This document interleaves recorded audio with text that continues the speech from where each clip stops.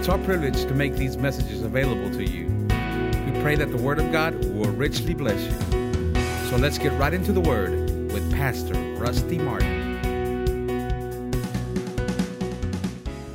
Praise God. In your Bibles this morning, turn to the Gospel of John. The Gospel of John, chapter 1. Now, we're still studying issues of the heart.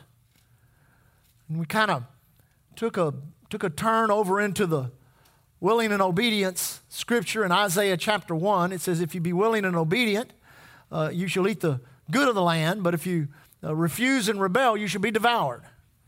Everybody say, I don't want to be devoured. That word devoured literally indicates an event that happened to Israel when the earth opened up and devoured 250 families, and the Bible said they went down live into hell. That's not for me. Amen. I tell you, I'd like to go live into heaven, but I don't want to get anywhere near hell. Amen. So we begin to look at the subject of submission. It says over there in James chapter 4, submit yourself therefore to God, resist the devil, he'll flee from you. So we begin to look at the submission and humility issue, which is an issue. Amen. Because the Bible says to humble yourself. The Bible says to submit yourself. There's nothing in submission and humility that is in your nature. It's not there. It's not in your human nature, but it is in your spiritual nature.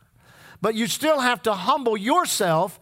You still have to submit yourself. Amen. And so when you make a decision to do that, there are three areas in which you submit and humble yourself. And number one is, well, we don't put it in order of importance, but the first one we dealt with was submission to spiritual authority. There are those that God places in oversight in the church. Of course, in churches, it's the pastor that has the oversight. I always remain or retain that oversight. Other ministers that come, they may have a larger ministry, a greater ministry in scope, but when they come and teach and preach in this pulpit, they all submit to me. If they don't, I won't have them. And when I go to their churches and teach and preach in their churches, I submit to them. And they'd be fools to have anybody that didn't. A lot of churches have been messed up by ministries that they're not submissive to the local authority. And so they come in and they have a meeting and everything looks like it's great because bunches of people came and people got healed and this and that. But when the ministry leaves, it always leaves destruction in the church. I've seen it happen over and over. I know of one particular ministry that was going around and a friend of mine was kind of following it because the Holy Ghost said, follow this ministry. And so he wasn't physically following. He was just checking up, calling pastors that he knew that this man preached for. And this man was very arrogant. This man was very, he was just had a way about him like he knew everything and nobody else knew what he knew and he was better than everybody else. And he'd go to churches and man, I'm telling you, he'd have the goods and the power of God would flow and the power of God would manifest. But without exception, every church he went to, the pastor said this, it took us a year to recover from those meetings. Every meeting, the place was packed. Every meeting, there were large crowds, people got saved, but it took the churches a year to recover from. And the reason was there was no submission there. So submission is an important thing when it comes to spiritual authority. Secondly, you have to submit to the leadership and guidance of the Holy Ghost. The Spirit of God is in you.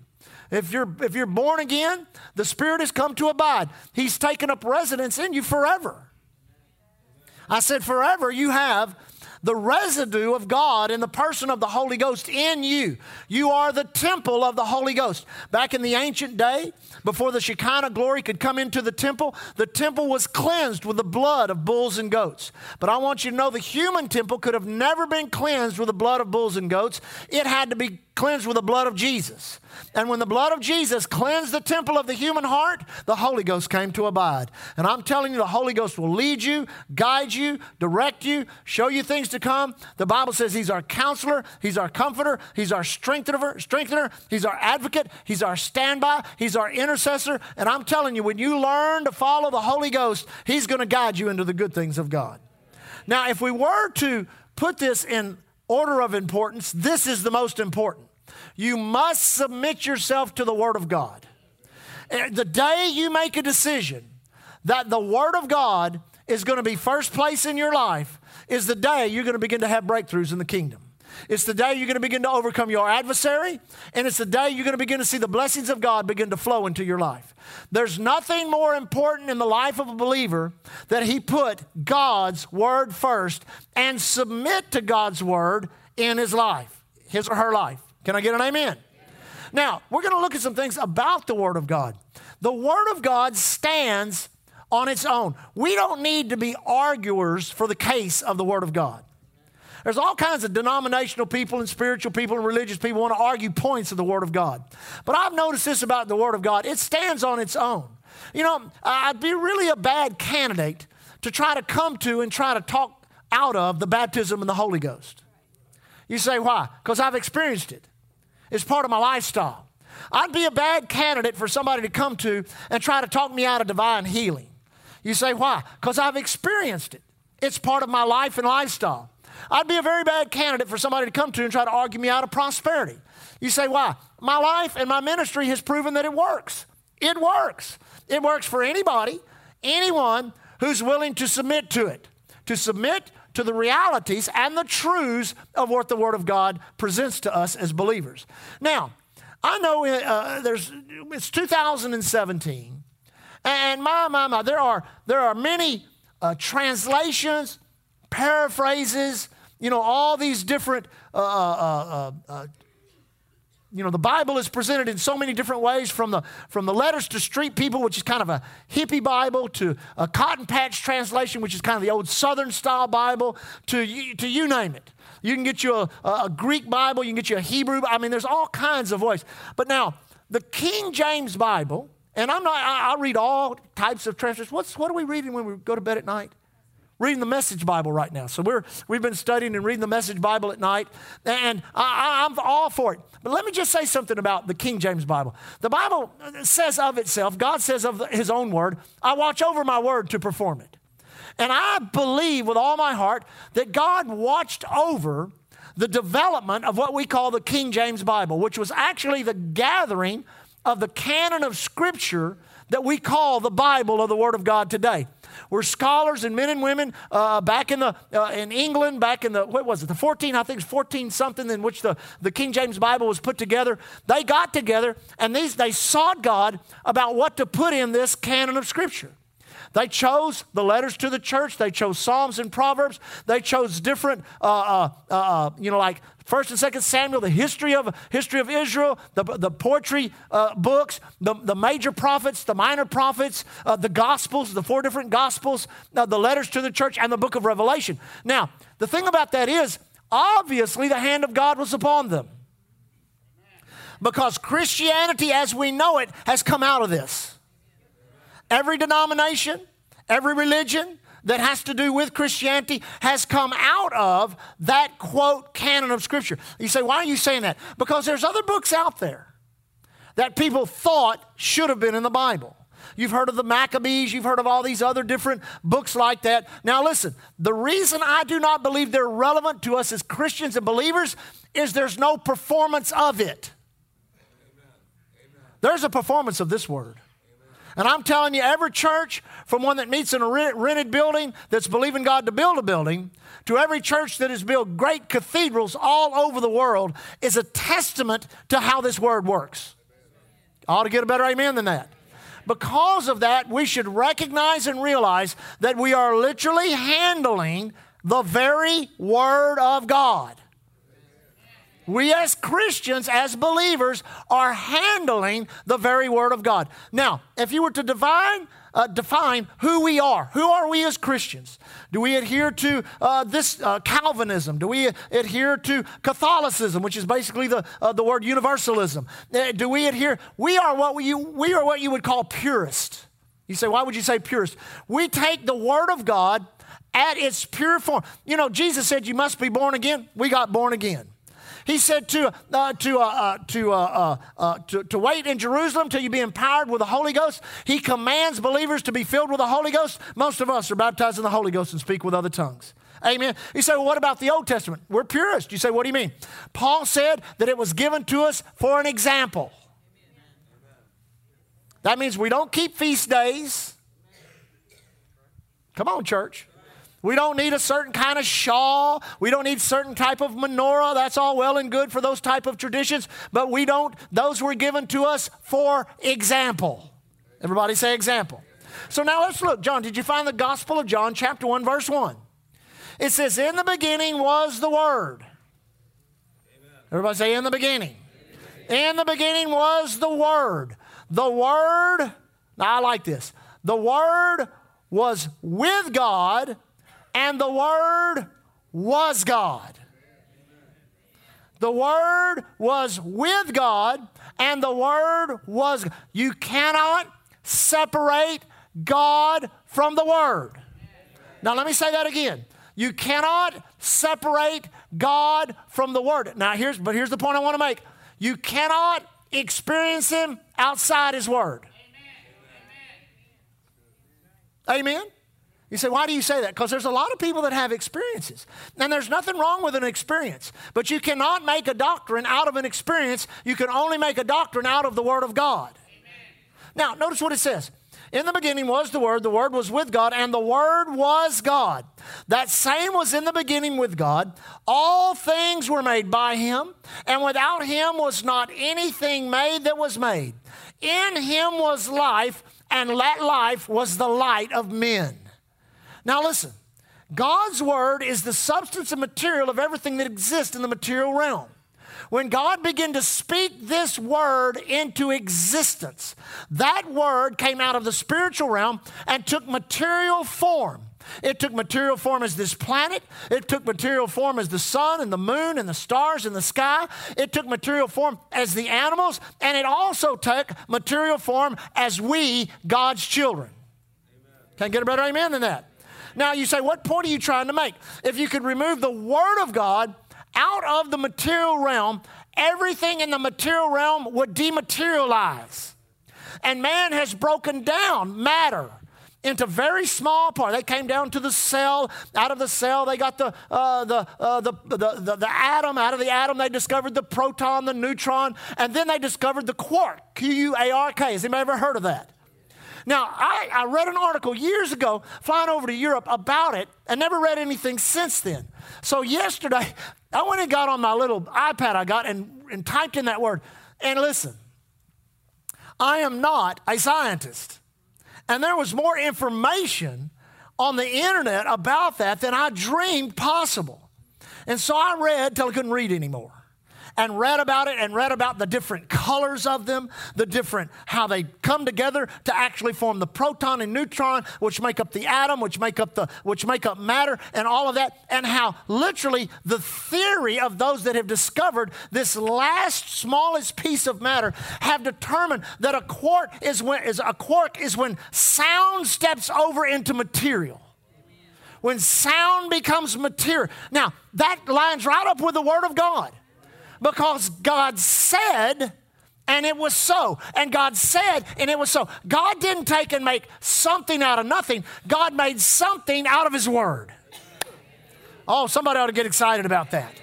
So here we have all of this about God, the Word. People have done, they've challenged me. You act like that Bible's God. I've heard many preachers, many ministers that I love and have followed after over the years that have said and made the statement, you can have no greater relationship with God than you have with this book right here. If you don't have a relationship with that book right there, I guarantee you're not going to have much of a relationship with God. But if you'll get in this book and dig and dig and dig, you're going to dig out healing. You're going to dig out deliverance. You're going to dig out prosperity. You're going to dig out joy. You're going to dig out peace. You're going to dig out all the good things that God says belongs to you. It reveals who He is. It reveals how He operates. God loves to do things His way. Amen. And when you begin to discover God's way, you'll find out your way was pretty foolish in the first place. Because you can't get near the results doing things your way as you can God's way. Now, verse 14, and we'll go on. Verse 14 says, and the Word, I love this, and the Word was made what? Flesh. What a phenomenon. We're going to study this on Easter Sunday. How the Word of God, literally spoken Word of God, out of the spirit realm, was received by a little virgin girl down in Galilee, and immediately that word crossed from the spirit realm into the natural realm, and Jesus was conceived in the womb of a woman. It's a great mystery to the world, but it's not a mystery to the church. It's one of the pillars of what we believe. Yes, a virgin did conceive. Let me try that again. A virgin did conceive. There was not a young girl raped by a Roman soldier who made up a story. You say, why do you laugh? That's one of the proponents of atheism. Now, if one little impoverished girl could make up a story that changed the world and put you in church on Sunday morning. Come on, church. No, that's one of the pillars of what we believe is a virgin did conceive and brought forth a son, and his name was Jesus, and he is and was and forever will be the Word of God. Now, go to the book of 2 Timothy. 2 Timothy chapter 3. We're going to paint you a good picture of how you can submit to the Word of God this morning. 2 Timothy chapter 3, verse 16. All Scripture, if I say all Scripture, is given by inspiration of God and is profitable. Now, let's just stop right there for a minute. Anything you can do in life that's profitable, anything you can do in life that's profitable, it would behoove you to do it. Ought to get a better amen than that. Anything you can do in life that is profitable, it would behoove you to do it. Now, notice what it says. All Scripture is given by inspiration of God and is profitable. So every time you read, every time you memorize, every time you speak, every time you worship God speaking His Word, every time you confess, something profitable is going on in your life. You just need to stay with it so that what is profitable for you in the realm of the Spirit can get into the natural. So what profits your heart, what profits your spirit, man, what profits you to speak and to proclaim and declare, that it begins to show up in your life. I tell you, my life, the past 33 years, the only thing that has profited me has been the Word. The Word has profited me physically. The Word has profited me financially. The Word has profited me in my relationships, in my peace, in my joy. In every area of my life, there has been a dimension of the profit of the Word of God that has come out of the Spirit and into my life and touched the material realm. Oh, come on, church. All Scripture is given by inspiration of God and is profitable for doctrine. Everybody say doctrine. Now, years ago, when Leah owned a business here on the island, a client of hers asked her, he knew I was a minister, knew I was in the ministry, asked her, now how does your husband interpret the Word of God? And so Leah thought for a minute. She told me the story when she came home that afternoon. She thought for a minute and said, well, he doesn't. He doesn't interpret the Word of God. That's why you must be very careful of any man's interpretation of the Word. Are you with me? We tell people constantly, and have done it for 33 years of ministry, never believe anything because I say it. Only believe it because the Word says it. Because men say all kinds of things about the Word of God. Men say that the Word of God is not working today, that it is not active today, that God does not heal today, that God does not deliver today, that God does not set free today, and that God, if He were to do it, He does it at His own sovereign will, who He chooses. But I want you to know, when we're going to study a little bit about healing and deliverance here in a few weeks, you will see that out of the 19 wonderful miracles of healing and restoration in the Gospels, 16 of them initiated it. That means they came to the Word. They came to Jesus. They came to the Word. You say, what point are you trying to make? We get our doctrine from the Word. We don't try to spin it. We don't try to interpret it. We just look at it on the Word, and we allow the Holy Ghost, the teacher of the Word of God. And that's what teaches you, is the teacher that's on the inside. Amen? Now, for doctrine, everybody say reproof. Now, this is what people, they love good doctrine, but then here comes reproof. What does reproof do? It reproves you. It shows you where you're wrong and it's right. That's where submission comes in.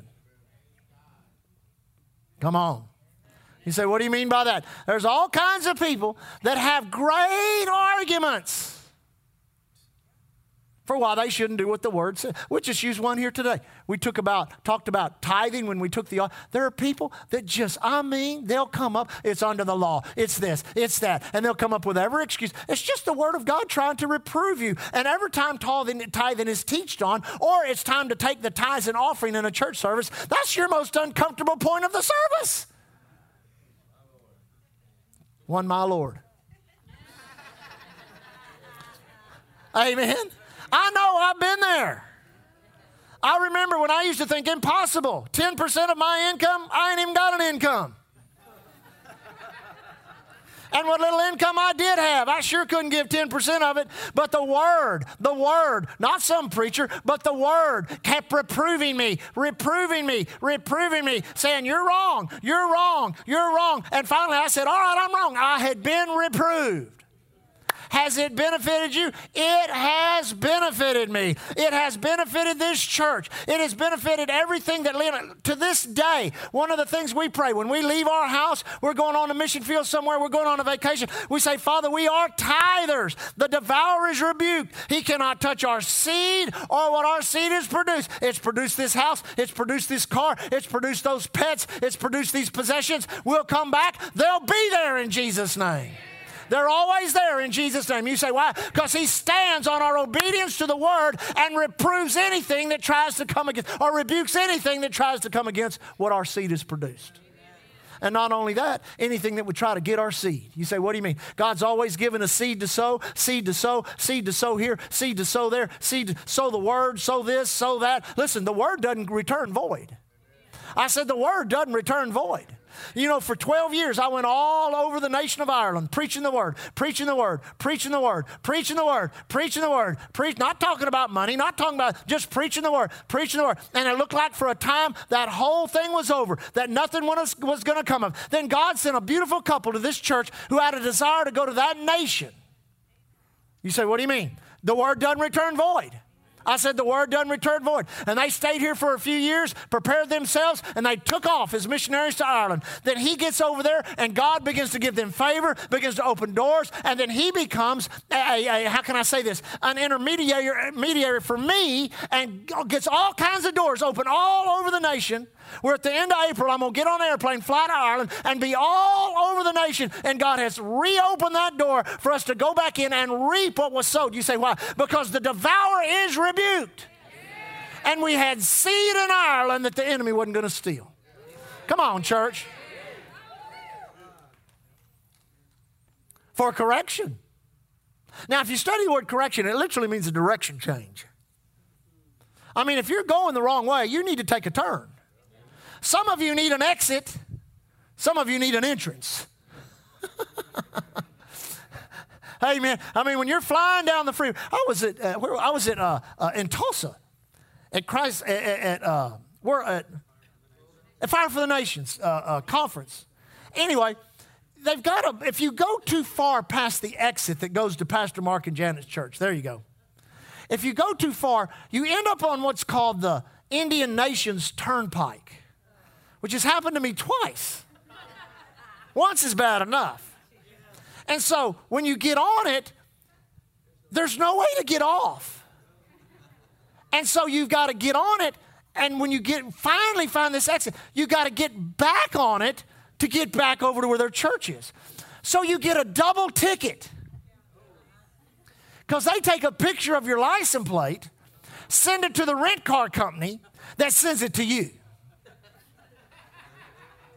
So it's $35 one way, $35 the other way, that's $70, and $15 handling costs, $85, which I've been blessed to pay twice.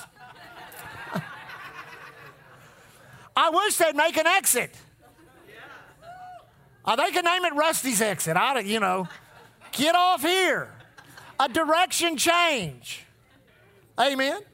Listen, many times in our life, if you're going in a particular direction and, man, you're just butting your head against the wall, man, it doesn't look like anything's happening for you, looks like faith isn't working, looks like your prayers aren't being answered, it may not be that God needs a direction change. I'm going to let that simmer a minute, Because a lot of times God needs to do something here. Well, it may be not God needs to do something. It might be you need to be corrected. Another direction. Everybody say another direction. Many times in my life, when I was butting my head up against something, this was happening, this was going on, that was going on, God would say, now you need to do this, and you need to do this, and this, and this. And I'd say, well, that's a total direction change. And he'd say, exactly. Get corrected.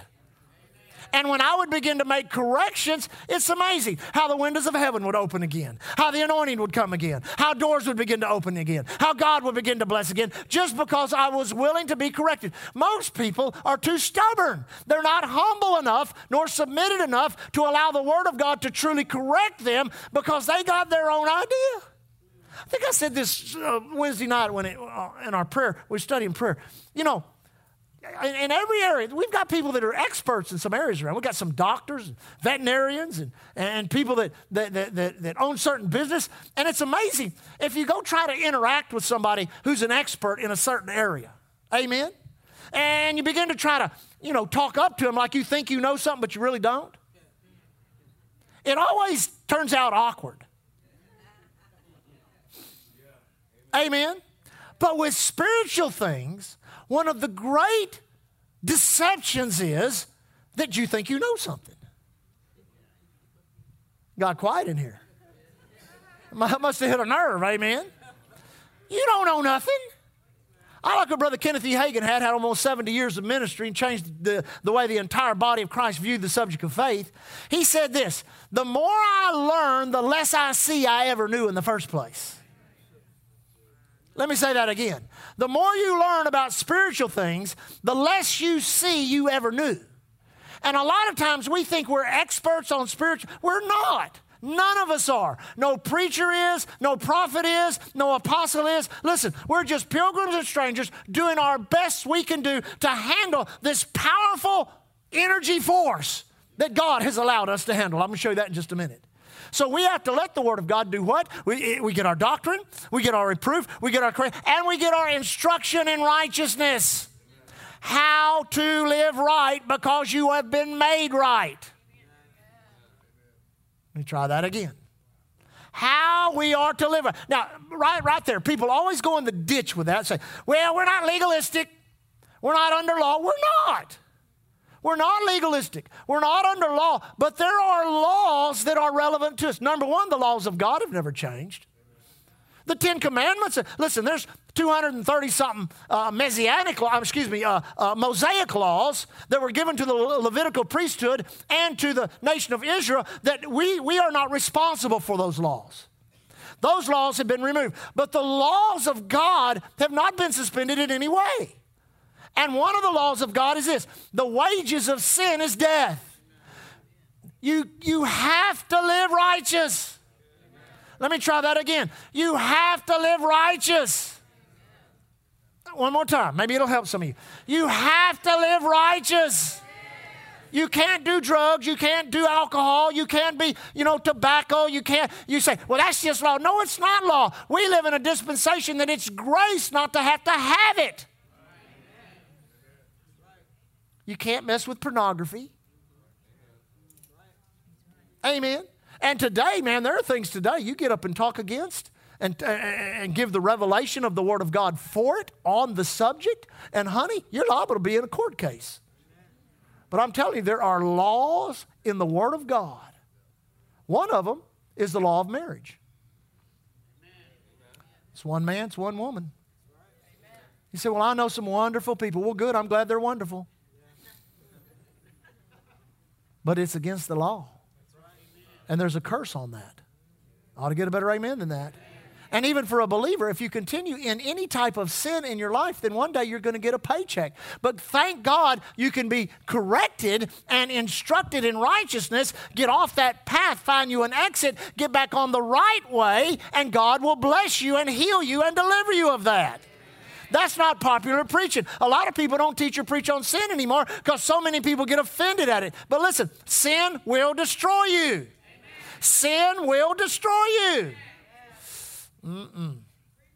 You must decide to make the Word first place in your life. You must let the Word do its work in your life. I don't know if anybody here takes vitamins. But, vitamins is kind of a... You say, I'm going to take this vitamin and everything's going to change. Well, it ain't going to happen that way. Even in food, you can say, well, I'm going to eat right. Well, you go, you say, all I've been eating is Milky Ways and pizza and corn dogs and washing it down with big liters of Dr. Pepper, for the last 46 years. And I don't feel too good. I really don't feel too good. And so what I'm going to do tomorrow, I'm going to go down and I'm going to eat a salad. I'm going to eat me a salad. And so you eat that salad and you sit there and you go, well, I don't feel much better. So I think I'm going to go back to the Milky Ways, corn dogs, pizza, and Dr. Pepper. Well, a lot of people treat the Word of God like that. But it's line upon line, precept upon precept, here a little, there a little, that starts coming into your life. Next thing you know, you're not thinking the same. Your thinking has changed. You're not acting the same. Your activity has changed. Things that you used to think you had to have, you don't have to have anymore. Things you think you used to have to do, you don't have to do it anymore. You say, why? You've been delivered by the power and the ability of the Word of God. Now, notice let me conclude the scripture. We'll go on to our last one. It says, for instruction in righteousness, that the man or woman of God may be perfect, that word's matured, and thoroughly furnished. Now, all of us have furniture. We're furnished. Mindsets, ideas, cultural things, ethnic things, we all have our furniture. But the problem is, God doesn't live on any of our furniture. Come on, church. And He's not in the moving business. Well, I'm believing God to change me. No, He empowers you to change yourself. So many people exhaust their faith trying to get God to change circumstances that they've created. What God wants to do is change you so you don't create those circumstances no more. So God wants to come in and get into your living room and start getting your furniture organized so that you can move it out.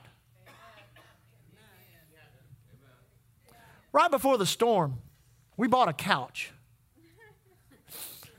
And it looked nice.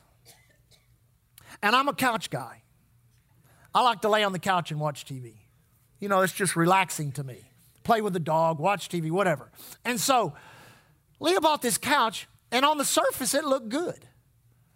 And so, I tried to lay on it a couple of days, and it was like a couch from a death camp somewhere, I was like, oh my God, this is a horrible couch. And Ike hit and ruined that couch. And we walked up to our home, we were all home, and then all of a sudden I had a thought, that couch is gone. Glory to God. In my life, that's the truth, isn't it? I said, that couch is gone. I drug that sucker out and put it out there on the streets, and you can have it. We actually saw that couch. Did you remember we saw that couch when we were walking? It was in the marsh. Somebody had thrown it in the marsh. But you got stuff like that. But in reality, it's not the uncomfortable furniture that you have in your life, because if you're over about 25 years old, you've furnished yourself with comfort. You say what? You think things that are comfortable. You believe things that are comfortable. You act on things that are comfortable. But not everything of God is comfortable. You ever seen somebody's got an old chair, an old couch that they've had for 40, 50, 60 years? They've raised 10 kids and 40 grandkids and no telling how many dogs, cats, hamsters, chickens, lizards, whatever. It's got every kind of stain and smell you can think of. But if anyone tries to touch it, don't touch that. Why? It fits my flesh. And see, people got a lot of ideas and insights that just, it feels good to lay in. Yeah, that's guy. Yeah. But God doesn't want that. But He wants to perfectly furnish you unto maturity, and He will allow you to move that stuff out of your life, because He's waiting with these moving vans full of good stuff. New ideas, new insights, new mindsets that are very conducive to your blessing. And when you realize that, it makes it easy to put God's Word first. Now, real quick, since you're there in Timothy, just a couple of pages over, go to Hebrews chapter 1. How many getting excited about the Word? Now, I love this. Is one of my favorite scriptures about the Word, because this really reveals something that's awesome here. Verse 1, Hebrews chapter 1, God, who at sundry times and in diverse manners spake in times past unto the fathers by the prophets. Everybody say the prophets. Hath, that word hath, past tense, hath in these last days spoken unto us by his Son. Now, Jesus is God speaking to us. All 4 Gospels, God wanted to say it 4 times from 4 different directions. This is Jesus. You're sick, you get healed. Amen? You're a sinner, you get saved. You need power, you get the Holy Ghost. I mean, that's God speaking to us through Jesus. You got a mansion in heaven. You got all this good stuff. You got the love of God. You got the forgiveness of God. You got the mercy of God, the grace of God. You got faith that the Word produces. All this stuff. That's God talking to us through Jesus. Jesus is God's declaration to us. The Bible says of him, he went about doing good, not bad, good, and healing all that were oppressed of the devil, for God was with him. He's not an oppressor. He's not a hater. He's not a bigot. There's nothing in him that is not pure love and pure power. Come on, church. So, God, who at sundry times and diverse matters has spoken to the fathers in the past by the prophets, hath in these last days spoken unto us by his Son, whom he hath appointed heir of all things, by whom also he made the worlds. So who's the worlds made out of? His Son. Who is his Son? The Word. How can the Word be a person? Well, that's one of those things you don't need to try to figure out. Your brain ain't big enough. But you got to realize God is the person of the Word of God. His name is Jesus. Amen. That was his name when he was on the earth 33 and a half years. And when we see him again with this beautiful, golden power radiating individual image of him across his chest is a big sash. Anybody know what it says on it? It says the Word of God. So he is the Word. Amen. Now I love this. Who being the brightness of his glory and the express image of his person, upholding all things by, now notice this phrase, by the word of his power. By the word of his power. When he had by himself purged our sins, sat down on the right hand of the majesty on high. Psalms 138 says, he has exalted his word even above his name. Now, this, I don't know, we've taught on this before, but I don't even know if I've fully grasped this yet. God does not impregnate his word with power and speak it. God speaks his word and pulls his power from it. He is the consummate faith being. Amen. If it was the opposite, then that's the way it would be. He would have all this power, then he would get this power and then speak his word. But see, in doing that means he has to have it before he believes it. Are you with me? That means he has to have the power of the word before he believes that power will work. So basically in creation, if he created like that, he would be speaking his word to see if it would work. But that's not what he is. Remember what Jesus said of himself? He said, I am the way, the truth, the life. He didn't say, I'm going to show you the way. He said, I am the way. He didn't say, I'm going to tell you the truth. He said, I am the truth. I am the truth. He prayed in John 17, which we see as the Lord's Prayer. Sanctify them by thy truth. Thy word is thy truth. Anyone's search for truth in reality stops right here. Truth is not in Plato or Mark Twain. Two different directions, truth is not in all these other things that people, it's not in an acid trip or an LSD trip. I found truth. No, you didn't. You just stoned. Amen. I mean, people get on, and that's becoming very popular now with all the, the pot churches that are rising up all over Colorado, and people, they come in, they got their bongs all on the altar. How many know what a bong is? How do you know that? I know Rocky knows,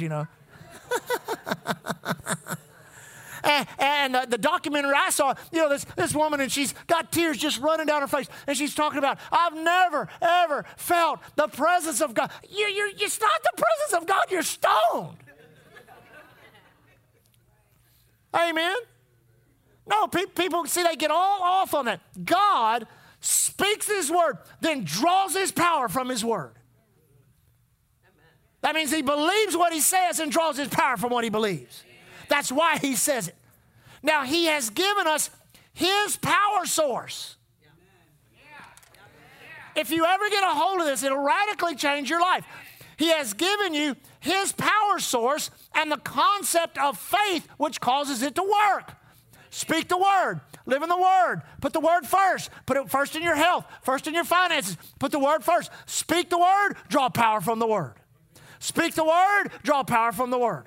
Let me read it I love it in the Amplified. Verse 2, but in these last days, He has spoken unto us in the person of a Son, whom He hath appointed heir and lawful owner of all things, also by and through whom He created the worlds and the reaches of space, the ages of time. He made, produced, built, operated, and arranged them in order. Well, that takes some power, church. That takes some power. Then it says this. He is the sole expression of the glory of God. Who's He talking about? He's talking about Jesus. Who is Jesus? He's the Word. So we could say it like this. The Word of God is the sole expression of the glory of God. The Word of God is the sole expression of the glory of God. It is the light being, the outraying, or radiance of the divine.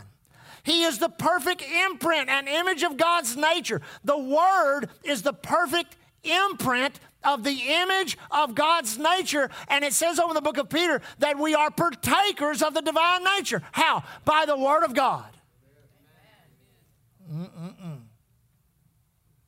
The perfect imprint, very image of God's nature. Now listen, upholding, maintaining, guiding, and propelling the universe by His mighty word of power.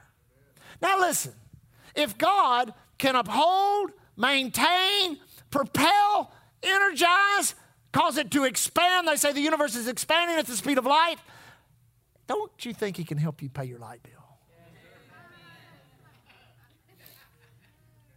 Now let me close with this. I don't have time to dig into it, but we're going to close with this. The only thing that nullifies that power is unbelief. And what the adversary wants to do is to cause you to unbelieve what the power of the Word has caused you to believe. Therefore, we've got to talk about another force just for a second. We're going to pick this up next week because this will help you. And that is the force of lie, which is the opposite of truth. Amen? You've got truth, which is a word and deed coming together to establish a reality.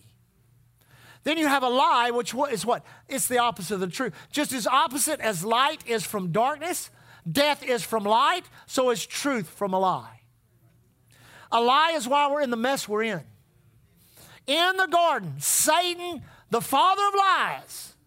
The father is, hey, listen, let me just say that for a minute, because people talk about, oh, the devil talking to me, and the devil talking to my mind, and the devil did. He's a liar. My God, rise up and realize anything the devil says to you is a lie. Amen. If he speaks to you, it's a lie. I've even learned to turn it on. He says to me, well, you're not healed. I say, well, thank God for that, devil. Thank you for that. Appreciate that. The devil will say, what are you talking about? I said, well, you just came and told me I wasn't healed, and you're a liar. You're the father of lies. The Bible says truth not in you. So just the opposite is true. Thank God I'm healed. I'm not healed by your word, but thank God for the confirmation. See, a lot of people, they want to get acquainted with God, want to get acquainted with Jesus, acquainted with the Holy Ghost, but they're not acquainted with the devil. You need to be acquainted with the devil. You say, why? Because then you know how to overcome him. You know how to resist him. Humble yourself, submit yourself to the Word of God. Amen? Now, when it comes to lies, don't be a liar. Amen. And if you've never put out the effort to stop lying, you're a liar. Let me try that again. You say, why? Because you're predisposed to it. It's in your human nature. It's not in the divine nature that's in your spirit. Shouldn't be in your heart. But if you've never really put forth the effort to quit lying, you're still doing it. And the problem is it's destructive, especially when it comes to your covenant. Now listen, you've got to hear what I'm saying, because I know we'll teach on faith and clear some of these things up later, but the enemy comes to you and says, you're sick, you're going to die. You need to recognize that's a lie. You say, but my body tells me I'm sick, and the doctor tells me I'm sick, and I'm going to die. But still, if you accept that as truth, you're done. You're done. I'd rather fight a report like that as a lie and die than not oppose it and just let it overcome me. I told this morning a minister that I know very well known. I don't know him personally. I know him because of his ministry.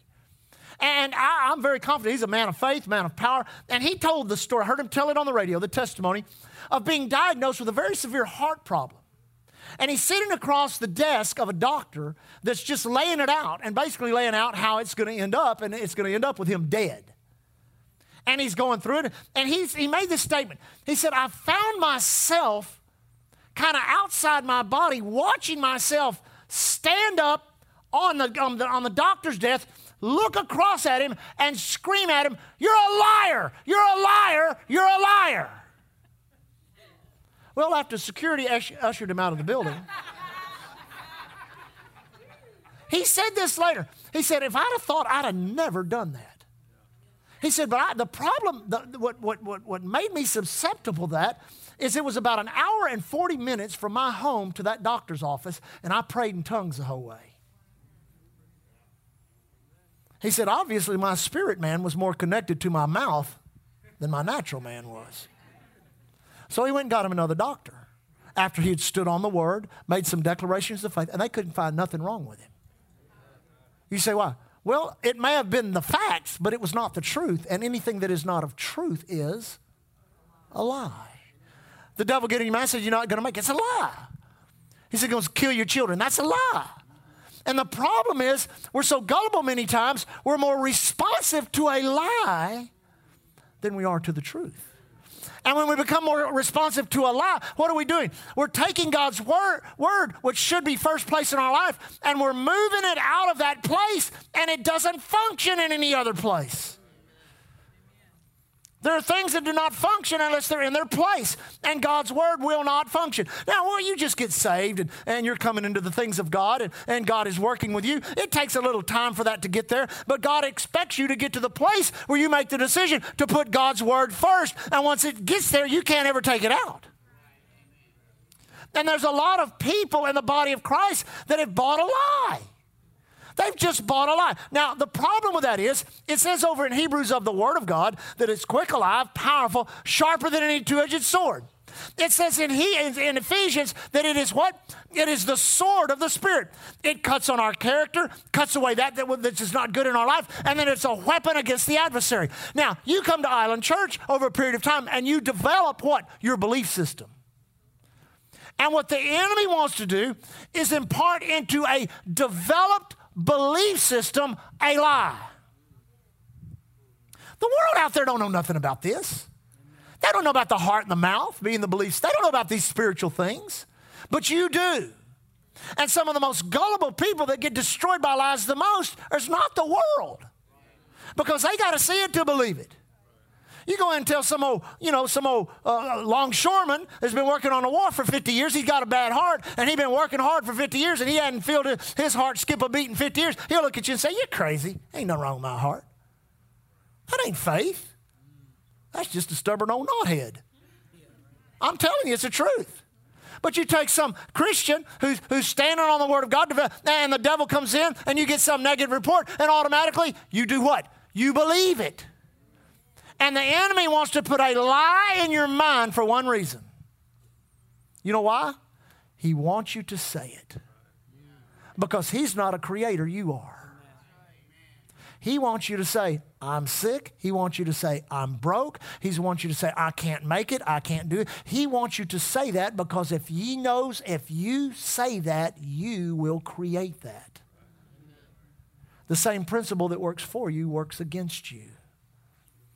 So when you begin to go down that negative path, I'm not going to make it. Listen, I'll stand neck deep in mud under the overpass with a sign that says, I still believe God will bless me and prosper my life. I'm not going to deny what the Word of God says. I've gone too many years into this and seen it work too well to abandon it for what? Something that will destroy me. So when you begin to realize that and recognize that, you begin to put a guard on your mind. Because the enemy's always coming to people's minds and trying to get them to believe a lie. And once you believe a lie, you're hooked. You're hooked. I mean, in all kinds of... I knew of it was Pat Knox Hayes. Remember Pat? She said that she had this big insecurity in her, intimidation, insecurity. Several times she sang in front of big crowds, 10, 15,000 people in great gospel crusades and things. And after she'd sing, she'd go back in the back and just be physically sick. She was just intimidated. So she really made it a matter of prayer. She began to pray over it. And one day, she said, just praying, she said the Lord opened up the spirit realm and 2 demons were talking about her, and she heard their conversation. And she said, one demon said to another, yeah, we can get her with that. We can get her with intimidation. Just tell her one more time. Just tell her one more time. Just speak to her one more time. Just feed that intimidation, feed that insecurity one more time. Just one more. And she said, I heard that in the spirit. She said, I got on my knees. I began to get that word in my mouth. I began to speak and speak and speak and speak that word. And she literally became one of the boldest women I ever saw in my life that could get behind a pulpit and get up and sing and bring the glory into a meeting. Some of you that know her know what I'm talking about. I mean, she could sing the glory of God into a meeting. And it's the same way with us today. The enemy will get on, it's a little whisper, and he'll see if we respond to the whisper. And if we respond to the whisper, then he'll say it a little louder. And if we respond to a little louder, then he'll say it a little louder. And then if we respond, then he'll say it a little louder. And then if we respond to that, then he'll say it a little louder with some feelings connected to it. Now you're hooked. Well, I just feel like it. Well, now, the Bible says we walk by faith, not by sight. And if you will recognize the process of how the enemy runs it on you, you will never fall for a lie again. You'll never be depressed again. You'll never have anxiety again. You'll never have any of these issues in your life. There was a time in my life, there were some people said some things about me that weren't true. They just weren't true. They were just lies. And so I was hearing them. You say, what do you mean hearing them? Faith cometh by hearing. It's something you hear, something that you act on. And in the middle of that, I noticed things begin to happen to me negatively. My mental state began to deteriorate. My spiritual state began to deteriorate. And I went to God and said, Lord, I don't know what's going on. You're going to have to show me what's going on. And the Lord spoke to me and he said, if you listen to a lie, no matter what source it comes from, it comes in as a sword into your life. And as the sword of the Word of God begins to cut and do good things, the sword of a lie does negative things. It cuts out your strengths. It cuts out the character that God has already developed. It cuts out your faith. It cuts out your hope. It cuts out your vision. It cuts out everything because you're adhering to that. And the Lord actually put it to me as a challenge. He said, are you going to listen to a lie any longer? Or are you just going to forgive and let go of anything anybody says about you and not let it affect you? And I said, that's exactly what I'm going to do. I'm going to forgive. I'm going to speak my forgiveness. I'm going to make a decision to do it. I'm going to speak to the sycamore tree. Remember we taught on that? I'm going to get this out of my life. I'm going to get these lies. Because sometimes it's not lies that are formed that we tell on ourselves. It's lies from others that damage us the most because we let them. That's why God gave us forgiveness. That's why God gave us the ability to forgive, to speak to the sycamore tree, to speak to unforgiveness, and to break the power of that, because the enemy is a liar from the beginning and the father of them. And he is the one that will do everything he can do to torment your mind. But if you'll make a decision to put the Word of God first place and to what? Submit to it. You have to submit and respond to the Word. The Word that is taught, the Word that is preached, the Word that you study, the Word that you meditate upon, the Word that you read, the Word that you sing, the Word that you confess. You must allow yourself to be inundated with that Word so that there's nothing in you. The Bible says of Jesus, he said, the devil cometh and has no place in me. The only place the enemy can overcome you is a place you give him in your life, and that's the number one thing he looks for is, can I get them with a lie? You say, well, the doctor told me, but it's a lie. The truth is, by his stripes you're healed. It may be a fact, but it's a lie. You say, well, the banker says it's a lie. He supplies all of your need. You say, well, I feel this way. Well, it's a lie. Don't latch hold to a lie. Submit to the Word of God and put it first place in your life. Amen? Did you learn something this morning? Lift your hands and worship the Lord. Father, we worship you. We thank you for the truth. We thank you for Jesus, who is the way, he is the truth, he is the life, and he is the one who is our all in all. He is the Word of God. He is the truth of God. And He will cause that which is of God to become solidified in our hearts and into our spirits. Thank you for it, Father. Thank you for it, Father. Thank you. Now say out loud, Heavenly Father, you are my own, very own Heavenly Father. Your word is a lamp unto my feet. Your word is a light unto my path. Forever, O Lord, forever, O Lord, your word is settled in heaven. That means my salvation is settled. That means my healing is settled. That means my prosperity is settled. That means my joy is settled. That means my righteousness is settled. That means my destiny is settled. Thank you, Father. You watch over your word to perform it. Heaven and earth could pass away, but your word will never pass away. The flower fadeth, the grass withereth, but the word of the Lord will stand forever. Your word is my life. Your word is my power source. Your word is my all in all. I submit to your word. Any rebellion, any resistance in my heart towards your word, I rebuke it. I command it to leave. I dismiss it. Thanking you, Father. My heart is submissive to your word. Speak your word, Lord. Speak your word. Let it come as revelation. Let it come prophetically. Let it come in power. Let it come in enlightenment. I will enjoy it. I will receive it. I will be reproved. I will be corrected. I will be instructed in righteousness. I will be refurnished by the goodness and the blessing of your word. In Jesus' name. Amen. Glory to God. Thank you for joining us. We trust you enjoyed the message today. For services and special events, visit our webpage at www.islandchurchgalveston.com. You can contact us by phone at 409-770-9113. We are located at 2411 69th Street, Galveston, Texas. And remember to keep looking unto Jesus. He is the author and the finisher of our faith.